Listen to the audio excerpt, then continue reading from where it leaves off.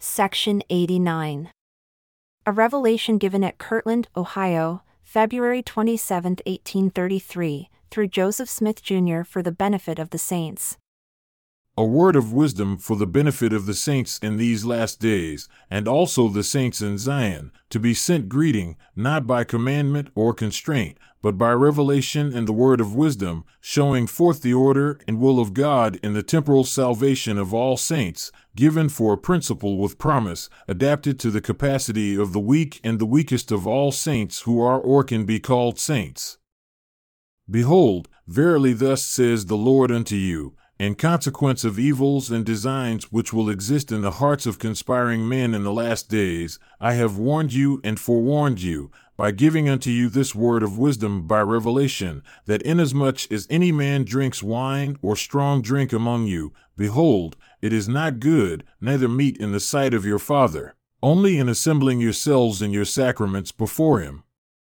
And behold, this should be wine of your own make.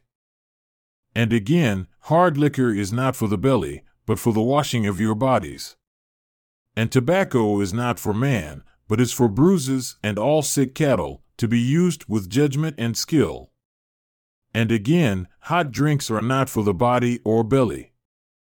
All wholesome herbs God has ordained for the constitution and nature and use of man, every herb in the season thereof and every fruit in the season thereof, all these to be used with prudence and thanksgiving. Yea, flesh also of beasts and of fowls I the Lord have ordained for the use of man with thanksgiving. Nevertheless, they are to be used sparingly, and it is pleasing unto me that they should not be used only in times of winter or of famine. All grain is for the use of man and of beasts, to be the staff of life, not only for man, but for the beasts and for the fowls, and all wild animals that run or creep on the earth, and these has God made for the use of man only in times of famine or excess of hunger. All grain is good for the use of man, as also the fruit of the vine, that which bears fruit, whether in the ground or above ground. Nevertheless, wheat for man, and corn for the ox, and oats for the horse, rye for the fowls, and the swine, and for all beasts of the field, and barley for all useful animals, and for mild drinks, as also other grains.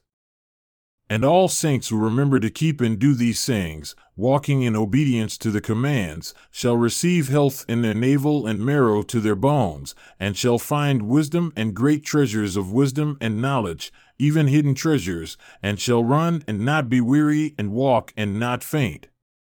And I the Lord give unto them a promise, that the destroying angels shall pass them by, as they did by the children of Israel, and not slay them.